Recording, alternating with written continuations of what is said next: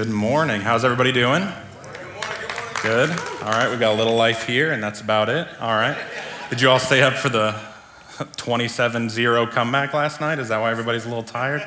I did not. I went to bed at 27-0, and I said, that's enough. That's plenty. And then I woke up to find out something crazy happened. But if you don't know what I'm talking about, you're probably a lot happier than a lot of people. But man, welcome Lawrenceburg Shoals. My name is Austin. I am the next gen pastor here at Faith Church. It is my honor to be with you in week 3 of our series, Habits.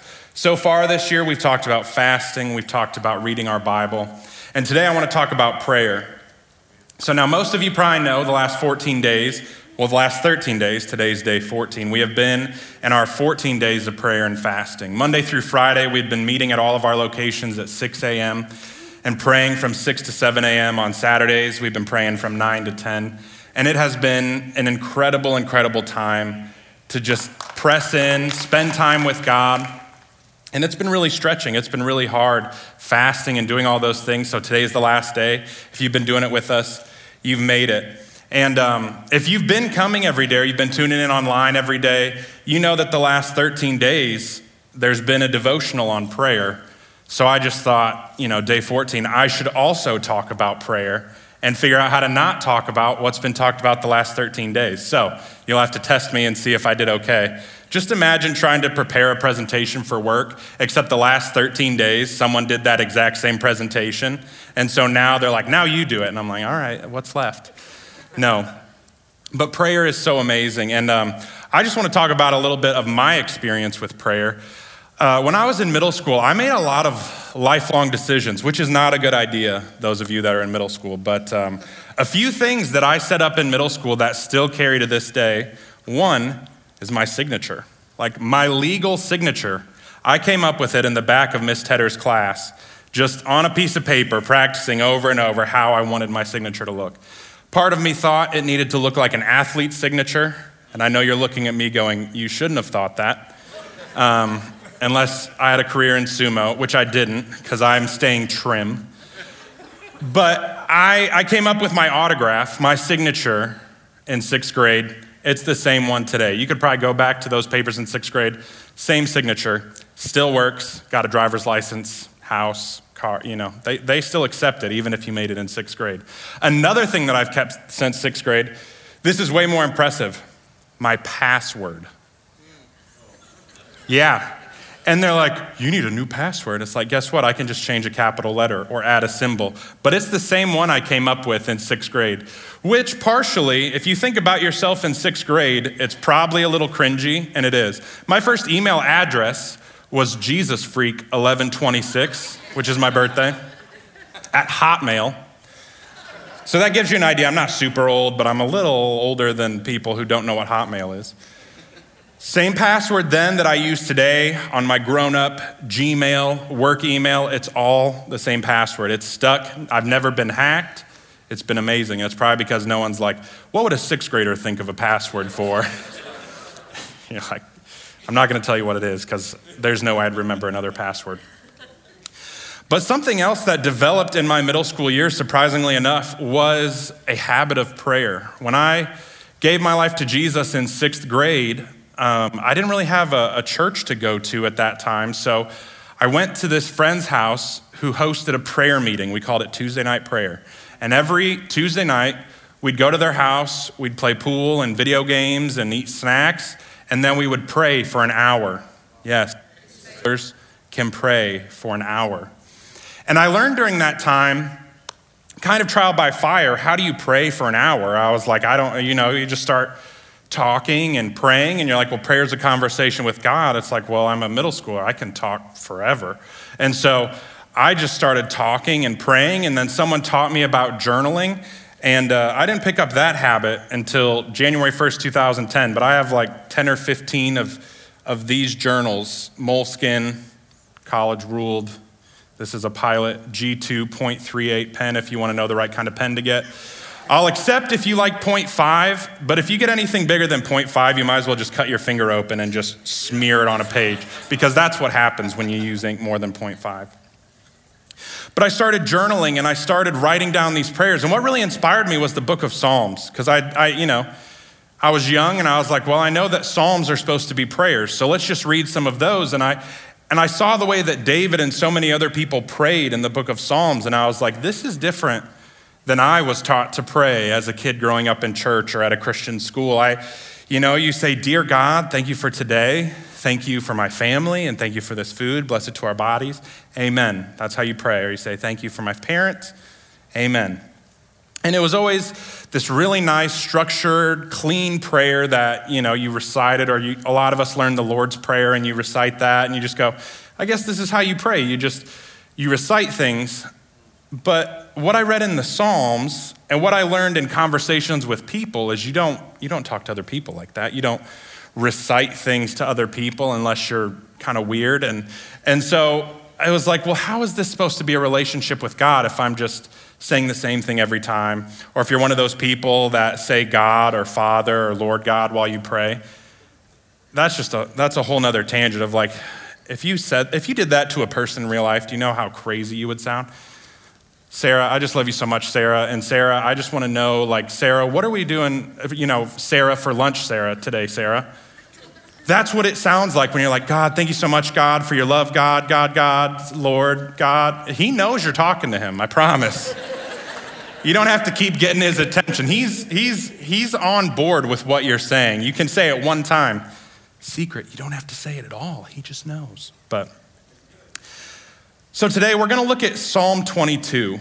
It's one of my favorite Psalms when it comes to prayer. And it's going to seem weird that it's one of my favorite Psalms that comes to prayer. But what I learned early on in prayer and spending time with God and journaling, and as I read through the Psalms, and what you'll know a lot when you read through Psalms, is they're not always like happy, which kind of fits my personality. I'm a little cynical. I'm a little bit I like to call it realistic. A lot of people call it pessimistic. I like to be like, well, everything's not good, so I can't just pretend everything's good all the time. And the Psalms felt like a relief to me because sometimes it's not all good. David cried out to God so often going, things kind of suck right now. And I don't know what I'm supposed to do. You say I'm supposed to do this, but it's not working. My life is still kind of terrible. And you promised this, but it hasn't come through. What's going on? And the first thing that I think is different with prayer that we have to think about is the word honesty. It's really the first word that comes to my mind when it comes to prayer, when it comes with conversations, when it comes with relationships. A huge key to having a conversation with someone, to talking to someone, is honesty. And so often I think we're afraid of being honest with God in prayer. We're afraid of seeming like we don't trust him, of seeming like we don't believe, of seeming like we don't love him, of seeming like, we're angry at him. But we have to be honest. And I love the freedom that David shows us to be honest. So we're going to be in Psalm 22. I want to read a couple chunks and talk about it. I'm going to be moving pretty fast today because at the end, we're going to do something different and a little special and hopefully a little uncomfortable. We're all going to practice praying together, okay? Lawrenceburg Shoals online, so be ready for that. Let your heart rate get up a little bit and feel a little weird about it, because I want to have a moment today where I walk through this kind of different way of thinking about prayer, and then I don't want to just be like, all right, have fun with it. I want to kind of walk you through what it looks like in my life, and I'm hoping that it brings you to a moment where you can find a new strategy in prayer, a new freedom in the way that you communicate with God. But we're going to go to Psalm 22. Verses 1 and 2 start like this. This is David. He goes, my God, why have you abandoned me? Why are you so far away when I groan for help? Every day I call to you, my God, but you do not answer. Every night I lift my voice, but I find no relief. How many people start their prayers like that? Not too many. It sounds he's accusing God of not being there for him, of going, I've cried out to you all day and you don't answer. But if we're honest, how many of us have experienced that? I've experienced that. We've all experienced where we feel like, man, I've been doing what's right. I've been praying. I've been spending time reading my Bible, but yet it feels like you're so far away. It feels like you've abandoned me. I've called day and night and you haven't answered. He goes on in verse 7 and 8 and he says this, everyone who sees me mocks me. They sneer and shake their heads saying, is this the one who relies on the Lord? Then let the Lord save him. If the Lord loves him so much, let the Lord rescue him. Have you ever thought that maybe people look at your life and you're like, that's the kind of life that a Christian gets? Like everything's going wrong in their life. Everything, like they don't have it. God's supposed to take care of them. Well, then let's see God take care of them. That's how David is feeling right now. And he's being honest with God going, this is where I'm at. It feels like you've abandoned me. It feels like everyone's making fun of me because I'm supposed to trust in you and yet you're not coming through. And that sounds so weird to go to God like that. It seems wrong. It's got to feel a little bit wrong to think about going to God and saying those things to him. But in relationships, honesty leads to intimacy. And I'm going to use that term intimacy a lot, and it doesn't mean what it normally means. It's not a sensual meaning of the word intimacy. It means closeness. It means a bond is formed. It means that there's something that there is a closeness. If you go through things, if you've ever been on a sports team and you've gone through those things together, or you've been in competitions with people, there is an intimacy and a closeness that comes through going through those moments together. If you've ever gone on a missions trip, if you've ever done things like that, there's an intimacy with the closeness. And it comes from honesty. And each level of our relationships has different levels of honesty, which means each level of relationship has a different level of intimacy. You have those people that are kind of surface. You say, hi, oh, how are things? Good. Right there, that's the first level of relationship. There's no honesty there. You're just, oh, I'm good. Good, how are you? Oh, things are good. Great, how's the family? Good, how's yours? Good. All right, that's level one of relationship. It's friendly, it's nice, but you're not being honest. Those aren't the people that you're going, things are pretty tough right now. This isn't going well. My kid's doing this. My parents are going through this. I don't know what to do about this with my job. Like, you're not just pouring your heart out to those people. And that's a very surface level. And if you think about it, often that's how we want to go to God in prayer. Be like, God, you're just good. Thank you so much. Like, let's just keep going. And sure, you have some kind of this relationship with God, but it's so surfacey. It's not intimate. And if you're having trouble wrapping your head around this, just think about your relationship. How many people in here are married or have been married? Yeah, that's about half the room. So my wife Sarah and I have been married for 5 years, and we were friends for a long time, and then we dated for a little bit, we were engaged for a little bit, and then we got married, okay? So those are 4 levels of friendship and relationship that you go through. Friendship is, hey, how are you? Good, awesome, great. Dating is, there's more, we're talking more, we're texting more, we're having more, oh, this is frustrating to me, blah, blah, blah. But I'm still not telling her everything. I'm not telling her a lot of more personal details or whatever, which is good. It's good to have those boundaries. Then we get engaged and you start, and basically if you think about it, these are also the levels of how much you fight with a person because you're like, things are great. And then you start planning a wedding together and you're like, ooh, I want this. This is how it's going. Like, then you start getting a little bit stronger opinions. Like before that, you're like, it's whatever you want to do. Like, I don't care. And then all of a sudden you're getting married and you're like, I care a little bit. I do have some opinions that I'd like to share. And then you get married and you don't have an option but to be honest, because that person's gonna sleep next to you and hear you snore. That person, sadly, is gonna hear you flatulate, which apparently every time it happens is wrong. Like, the fact that my body functions like every body in the world is a problem. But we go through these levels where, and that's actually a pretty good, like, who do you fart in front of? That's the intimacy of your relationships right there.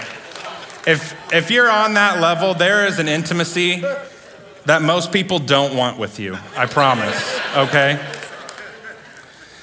But I'm gonna ask you guys in a little bit to be vulnerable, and so I'm gonna be vulnerable first. One of the biggest things that Sarah did not know about me before we got married that I made sure of was she didn't find this out until maybe 3 weeks into our marriage. I had really close, good roommates, great roommates. And then my brother lived with me for a little bit. How many of you have ever been to a barber? They give you a haircut, right? They trim up your neck. Let's just say every time I get my haircut, my barber has to make a decision of where to stop. He just goes, at what point am I going to quit doing, like at what point am I going to stop just pulling the shirt down and keep, like this is never going to end. I had it done by my brother before we got married. So about 3 weeks in, I go to Sarah and I go, you still love me, right? She's like, yeah. I was like, here's this. She's like, what is this? I was like, these are hair clippers. She's like, what would I possibly need to do with this? And I was like, well, if you look behind me, there's an unwanted guest constantly present, and I need you to take care of that. Just zzz, zzz. She's like, how much do I do? I was like, just take all of it. Take it all. She's like, is this battery strong enough? And I was like, I don't know. But that's a level of intimacy that I only shared with a few people. And I even hid it from her for weeks of marriage because I was like, let's make sure like legally she can't annul this before. I was like, and now it's just a part. She's like, is it time? I'm like, it's time. You know, it's a very intimate thing that you don't let people in on. But when you're married, you can't hide it. There's an intimacy in your marriage that you're going, I'm going to be completely honest with you and let you see all the bad parts of me, all the good parts of me, every part of me. And that's what honesty in prayer does. Honesty in prayer creates intimacy. If we go to God and we're not honest about how we feel and we're not honest about what we're going through and we're just trying to be like, I'm going to be positive, I'm going to have faith, I'm going to be strong, I'm going to be tough, no weapon can conquer me, God's going to get me through. But if you're not being honest about how you're actually feeling, you're never going to have that intimacy with God.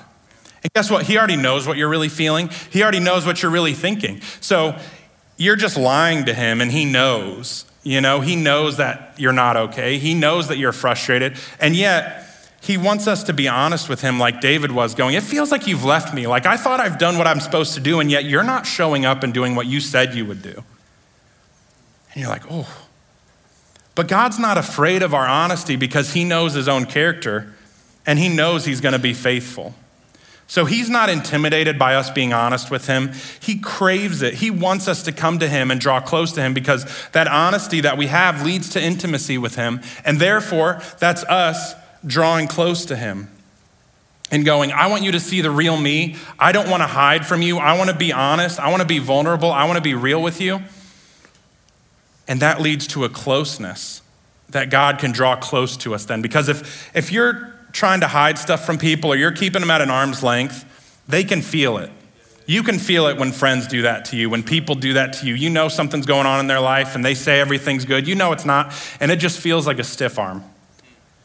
But that's what we do to God so often because we're afraid of being honest. We're afraid we'll offend him or something. And what David is showing us is that you don't have to be afraid of being honest with God because he can handle it. In fact, he wants you to be honest with him because when we're honest with him, it's opening ourselves up to the intimacy that he desires to have with us.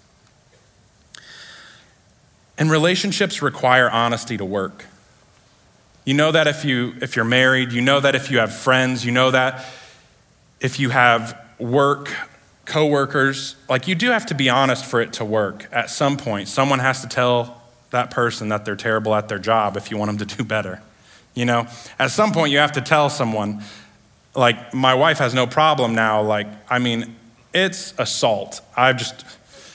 When I'm snoring, she used to be like, hey, she used to tap me, be like, hey, shake me or wake. Now it's like, boom. She doesn't even say anything. It's just an elbow flies, wakes me up and I'm like, and I just go back to sleep. But that's what she does now when I'm snoring. It's no longer gentle and sweet, but it's that honesty of going like, if something's gonna change, I'm gonna have to be honest about how bad you are at snoring because I need it to change so I can sleep. But here's the next step. So that honesty thing feels a little scary, but think about conversations you have. Is any conversation you've ever been in been a monologue where the other person is just dumping their stuff on you and just venting to you? Have you ever been on the receiving end of that? Okay, 5 of us. This point's not gonna go as well as I hoped. If you didn't raise your hand, you're the dumper, okay? You're the one who's putting all your junk on other people. You're the oversharer then. We've all been on the side of just hearing someone vent, and sometimes it's good and it's helpful and we can listen. But if you know somebody that's constantly, I call it like they're monologuing on you. It's just like, it's like you feel like you're in some Shakespearean play and they're like, listen to my plea. And you're like, oh goodness, I gotta, tell me,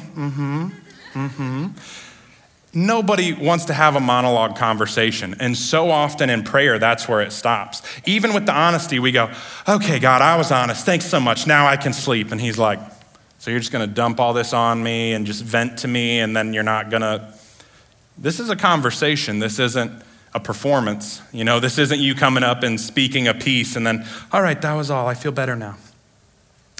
Because the next step is we have to be listening. We have to listen to God. This is something else I'm really bad at with listening. For those of you who, I think I developed this as a child because of anxiety. I have this superpower where I can read a book or watch a show or look at my phone or do anything, and I am so focused on this one thing that I can block out any sounds around me. I won't hear anything. I am so focused, I'm in the moment, I don't hear anything. And Sarah thinks that I should always, like the second I hear her voice, I should just be like, let me soak all of this in. My thoughts are no longer my thoughts. I've heard your voice from the other room and now that is all I hear. And I try to explain to her, I'm more like Alexa. It's like, you don't just go, hey, add to the shopping list this. You have to go, Alexa, add this to the shop. And then hey, Google, add this. Siri, do this. And I'm like, that's all I need. I need a little prompt. Just say, Austin. And then I'll know that you're speaking to me because I've been blocking out my kids' screams for the last 15 minutes so that I don't get overwhelmed and freak out. And so I went into my cocoon. I was like, you gotta bust me out of that cocoon if you want this butterfly to fly, You gotta say Austin. And I always joke with her, I'm just like, just say my name before you start a sentence. Because we'll be in the same room and she'll start talking. She'll be like, did you hear me? I'll be like, did I hear your voice or did I know you? No, I didn't even hear your voice. I heard nothing. She's like, you're not listening to me, which is true. I'm not listening to anything. But that's what we're trying to do is it's like you don't want to just talk and feel like you're downloading everything and then you're like, oh, I'm good. Because this is the next step. The honesty leads to intimacy, but listening helps us show humility. So when you're willing to listen to someone, you're willing to listen to God, you're going, I'm going to humble myself to now open myself up to hearing what you have to say about what I just dumped. Okay, if you have a friend that's really good or a spouse that's really good or those people that will speak the truth to you, that will tell you what they really think, that will listen actively and help you process things, that's the hardest part of any relationship is the listening. Because guess what? Listening means you're doing it to learn and to understand, not to reply, right? When you're listening to someone speak, you're not listening just so you can think of how to respond, which is another problem I have. We're not going to get into that. But you're going, I'm going to listen to you so that I can learn and so that I can understand. And when you open yourself up to listen like that, that's very humbling because you're going, I'm going to listen to what you have to say in order for myself to be able to grow. And listening is the difference between being honest with God and just venting to him, right? Because if you vent, there's no opportunity. You're not taking a moment to listen. You just want to tell God how you feel and be like, all right, you deal with that. But when we come to him and we go, okay, now I'm going to listen for what you have to say to me, for your response, for what your response is, all of a sudden you're showing a humility that you're willing to learn, you're willing to hear, you're willing to grow, you're willing maybe even to change. And the scary part is that when we're asking for God's honesty, we're asking for the truth. So when we ask God to speak to us, when we're listening and we're asking him to speak and respond and we're humbling ourselves to listen to him, we're going, you can tell me the truth. You can tell me what I need to hear, not what I want to hear. You can tell me not what lines up and be like, yeah, you're right. Oh my goodness, how could that happen? Yeah, you're right about everything. You're opening yourself up humbly to have the truth spoken to you. Because if you're honest and then you want God to be honest and you want to listen, you're opening yourself up to the truth. And we know that David was listening in Psalm 22, because I don't know if you noticed, I read verses 1 and 2, and then I skipped to 7 and 8. But 1 and 2 is where he says, my God, why have you forsaken me? Every night I lift my voice, but I find no relief. Now this is how the next verse goes. Verse 3, the first word he says, so he goes, every day I call to you, my God, but you do not answer. Every night I lift my voice, but I find no relief yet. Because now there's a little bit of truth sneaking in response to the honesty, because he's open to listening to the Holy Spirit. Because this is all him writing all this down. He's journaling this prayer, right? He's going, God, you have not shown up the way you said you would. I've tried and you have not answered. And then he writes, yet you are holy, enthroned on the praises of Israel. Our ancestors trusted in you and you rescued them. They cried out to you and were saved. They trusted in you and were never disgraced. That's a little bit of truth sneaking in. He's going, it feels like you've forsaken me. It feels like you've abandoned me. I'm calling out to you. You're not answering. Yet I know you're holy. Yet I know you've been faithful. Yet I know you've never let your people be disgraced when they trusted in you. And you're like, oh, he's better. No, because then he goes back into 7 and 8. He goes, everyone mocks me. Everyone says that the Lord's with him. Why is it not better? Why won't he actually save him? And then he follows up, if the Lord loves him so much, let the Lord rescue him. Again, verse 9, yet. You brought me safely from my mother's womb and led me to trust you at my mother's breast. I was thrust into your arms at my birth. You have been my God from the moment I was born.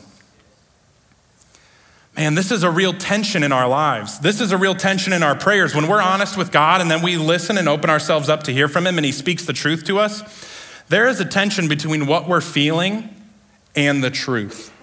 Because David's going, it feels like you've abandoned me. He goes, yet you're holy and you've never abandoned your people. He goes, it feels like you're not going to show up to help me. Yet I know you've been my God since I was born. You brought me from my mother's womb. Yet I know the truth. Yet I'm going to be open and be humbled to the truth. And this is where so much tension lies in our lives, is this battle between feelings and truth. We don't always feel what's true. And this is something, in 2015, I had my first, what I would call depressive episode, went into a pretty deep depression, and just praying to God going, how is this happening to me? I've been serving you. I work at a church. I've given my whole life to serve you. How is this happening? And a comfort that he spoke to me was that reality and truth don't always agree. Our feelings and our experiences are real, but reality and truth don't always agree.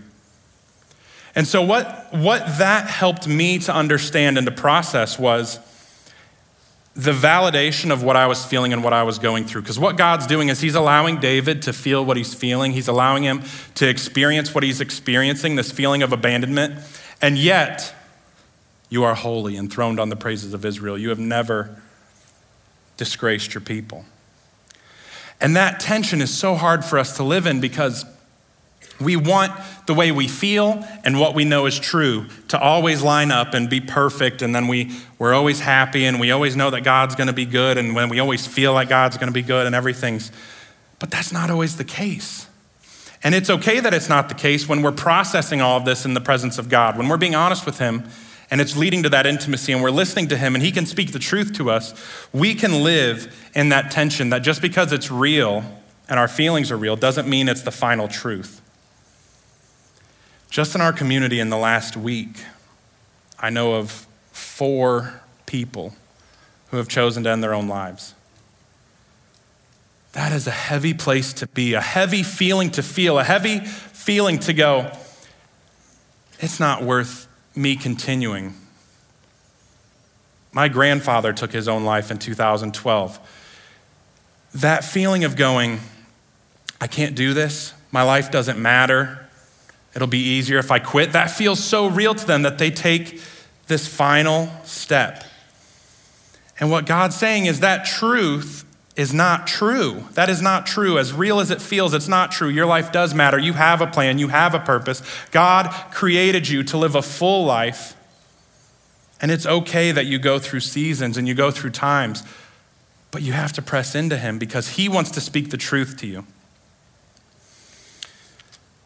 And when we hear the truth, it can change our perspective. And our perspective can change the way that we respond to our circumstances. And this is the final little point. This is our response now. When our perspective changes, the way we respond to our situations changes too. When we're honest with God and we allow him to speak the truth to us, it can help us see a different side. When we see the truth of who God is, it can help us be okay with living in that tension because we know at the end of the day, he's going to be faithful. He's going to be good. Nothing changed in David's situation throughout Psalm 22, but here's how he speaks in verse 22 to 25. I will proclaim your name to my brothers and sisters. I will praise you among your assembled people. Praise the Lord, all you who fear him. Honor him, all you descendants of Jacob. Show him reverence, all you descendants of Israel. Verse 24, this is huge. This is the opposite of everything he said in the first beginning of this chapter. For he has not ignored or belittled the suffering of the needy. He has not turned his back on them, but he has listened to their cries for help. I will praise you in the great assembly. I will fulfill my vows in the presence of those who worship you. His situation didn't change at all. He was still frustrated, felt like God had left him, but he goes, but you've never failed. We sang that today, like your faithfulness, I know you'll do it, even if you haven't yet. I know you'll come through. I know you'll be faithful. And at the end of the day, if we invite him into our situation with honesty, he'll be with us in it. And here's the secret. Prayer is always about people. We pray for situations. We pray for sicknesses. We pray for all these things to happen. We pray for situations and circumstances. But at the end of the day, prayer has been and always will be about the relationship that we have with God. And it's always about people. You may be praying for someone to not be sick. You may be praying for healing. You may be praying for restoration in a relationship. But at the end of the day, you're praying, God, would you draw close to them? God, would you be in their situation? God, would you be in my situation? I don't know what to do for my job. I don't know where I'm supposed to go to school. I don't know what I'm supposed to do about this decision. And we think it's about the decision. We think it's about the circumstance, but at the end of the day, it's about inviting God into the circumstance and letting him draw close to us, drawing close to him, allowing him to speak into our situation the truth that we need to hear so that we can operate in the tension of reality and truth and feelings and truth, these things that don't always line up. And God wants us to draw close to him. That's what he's asking for with this honesty. That's what he's asking for when we listen, when we hear the truth. And it changes the way we can respond because it changes our perspective. When we fix our eyes on who God is, it can change the perspective of our situation because we can know that he'll come through. We can know that he'll be faithful. We can know that he's never failed us yet. He's seen us through everything so far. And so we can trust that he'll see us through again. So this is the weird part that I'm going to ask you guys to help me with. When you came in, you probably got a piece of paper for the notes. Maybe you've been grabbing them already. But we pass out every week, we have these papers that you can take notes on the sermon with. If you don't have it yet, our ushers might be able to pass some out. You can make sure you get one. But I just need you to have something to write with and something to write on. Because for me, journaling has been helpful because when I have feelings, when I'm feeling frustrated or sad or hurt or angry, I can get stuck in this cycle of like, I'm just so mad, I'm just so angry. I don't actually flesh out what I'm feeling. And what I've learned is when I write it down, it helps me put words to what I'm feeling. It helps me put words to what I'm going through. And now this may not work for you, that's okay. But if you're willing, I want you to try it today because it makes you be a little more honest when you put it down in writing. Because you can't just write, I'm just so frustrated, God. I'm so angry, God. You're not gonna write God 4 times every sentence. It helps kind of clear your mind a little bit. And so what we're gonna do is we're gonna go through all these steps together. We're going to be honest with God. We're going to listen to God. We're going to proclaim truth about God. And then we're going to see where our response ends up. See if our perspective has an ability to change. So if you've got something to write with, the first thing that we talked about is that honesty leads to intimacy, right? So here's what I'm going to ask you to do. Take 2 minutes, maybe even a little less. Think of something that's going on in your life, something that you've been praying about, something that you've been worried about, upset about, hurt about.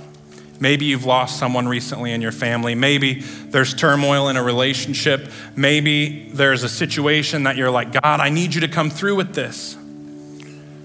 Whatever you're feeling that maybe you haven't been completely honest with God about, take the next minute, 2 minutes, and write down honestly to God how you feel. God, why have you forsaken me? I've called out to you and you haven't answered. Whatever it is. Because if you'll open yourself up and be honest with God, that's you going, I want to be close to you. I want to invite you in. So let's take 1 minute and do that, and I'll come right back up. Just write out what it is that you want to be honest with God about today. That's the truth of who he is. He provides. He remembers us in our weakness. He is good. He is the God of gods. He is the Lord of lords. He is the God of all. And mostly, his faithful love endures forever. Now, this isn't a magical process. This is my process. This is how I fight through these things in God's presence. And it's not this formula that now you've come out and my perspective's changed. Now I'm happy. Now I feel great. Now I know that God's going to come through. Maybe you haven't had that happen. Maybe you haven't had that breakthrough. But what you have done, you've invited God in by being honest with him. You've humbled yourself before him, saying, I'm going to actually listen to you. I'm going to be quiet, and I'm going to let you speak. Then I'm going to go to the truth of your word, and I'm going to see what's been true about you for the last 5,000 years that's been recorded day after day of your faithfulness, of your goodness, that you've never failed, that you've always been the God of gods, you've always been the Lord of lords. And even when I don't feel it, I'm going to allow you to speak that truth to my heart. I'm going to allow you to draw close to me. And when you've asked God to meet you where you're at, he can truly begin to do a work in you. If you keep him at an arm's length and try to pretend like everything's fine and you don't tell him how you're really feeling, you want to keep him back there, but he wants to come in close. He wants you to draw close to him. Jesus. We wrote these things down today just as a simple practice to remember, to actually flesh out what we're feeling, to go before you and say, hey, this is where I'm at, but I want you to meet me here. I don't want to be alone where I'm at. I don't want to be without you where I'm at, so please come in, speak to me. I want to listen to the truth of who you are. And God, I pray that we would take this practice. It's a little different. It's not a normal thing of prayer, but it helps us draw close to you, because prayer is always about relationship. It's always about how can we draw close to you? How can other people draw close to you? Because you promise that when we draw close to you, you will draw close to us. That when we humble ourselves and pray and seek your face, that you will come, you will heal our land, you will be amongst your people. And God, that's what we're asking for today. We're asking that you would show up in our situations and draw close to us. We don't know if the situation will change. We don't know if our feelings will change. We don't know if the circumstance will change. But we will know that you can be with us in it. And you can be close to us in it. We pray all this in Jesus' name. Amen. Now, this month, we've been having a special emphasis on beginning a relationship with God and taking the next step in your relationship with God. And maybe you're here today and this whole thing was like, bro, that's weird. Why are you talking about shaving your back and praying to God?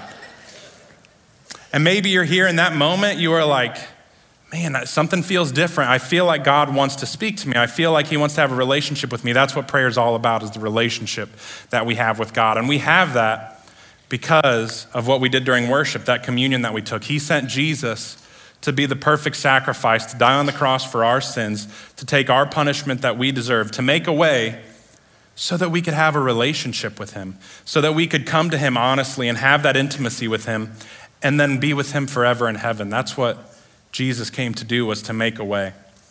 And maybe you've never made that decision to accept the grace and the gift of Jesus dying for us so that we can have a relationship with God. And maybe you have made that decision, but you need to recommit. You've fallen away and you want to be back in that relationship with God. You want to make it right again. You want him to be the one leading your life, the one making a way. So we're just going to have everyone close your eyes, kind of have a moment of privacy.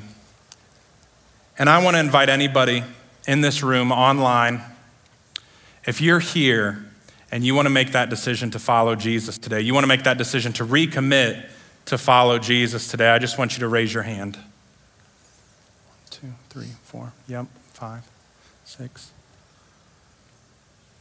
Yeah. I'm going to lead you in this prayer. It's nothing specific. It's nothing you have to repeat. But it's a prayer that simply, God, I come to you. I know that I can't make myself right with you on my own. I know that you sent Jesus to make a way so that I could be close to you and have a relationship with you. Please forgive me of my sin. Become the Lord of my life. Become the one who guides me, directs me, leads me. And help me to live for you from this day forward through your Holy Spirit, through your word, through prayer. And may I be different from this day forward because of what you have done.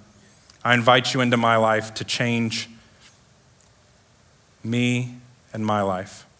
I love you, Jesus. In your name, amen. Now, if you raised your hand, if you prayed that, if you recommitted your life to Jesus, gave it to him for the first time, we would love to help you take some next steps. One thing you can do is you can text the word ALIVE to 97,000. And the next thing you can do all month long, we have a baptism tank in the lobby right now. We have everything you need. We have shirt, shorts, change of clothes, everything you might need. So if you made that decision today, what baptism is it's you going public with that decision. It's you wanting to stand up in front of people and say, I've made a decision to follow Jesus. I've given my life to him. And I want to live for him, and I want other people to know about it. So if you made that decision today, be ready to take that next step. If you've already signed up for baptisms, or if you want to do that today and you haven't made that decision, I want to go ahead and dismiss you and all of those who are volunteering with baptism to go ahead and head back now. If you want to make that decision today, if you're going to be working with the baptism tank, or if you're making a decision that you say, I want to take that next step today, I want to dismiss you to go back there, and we'll be in the lobby with you to celebrate.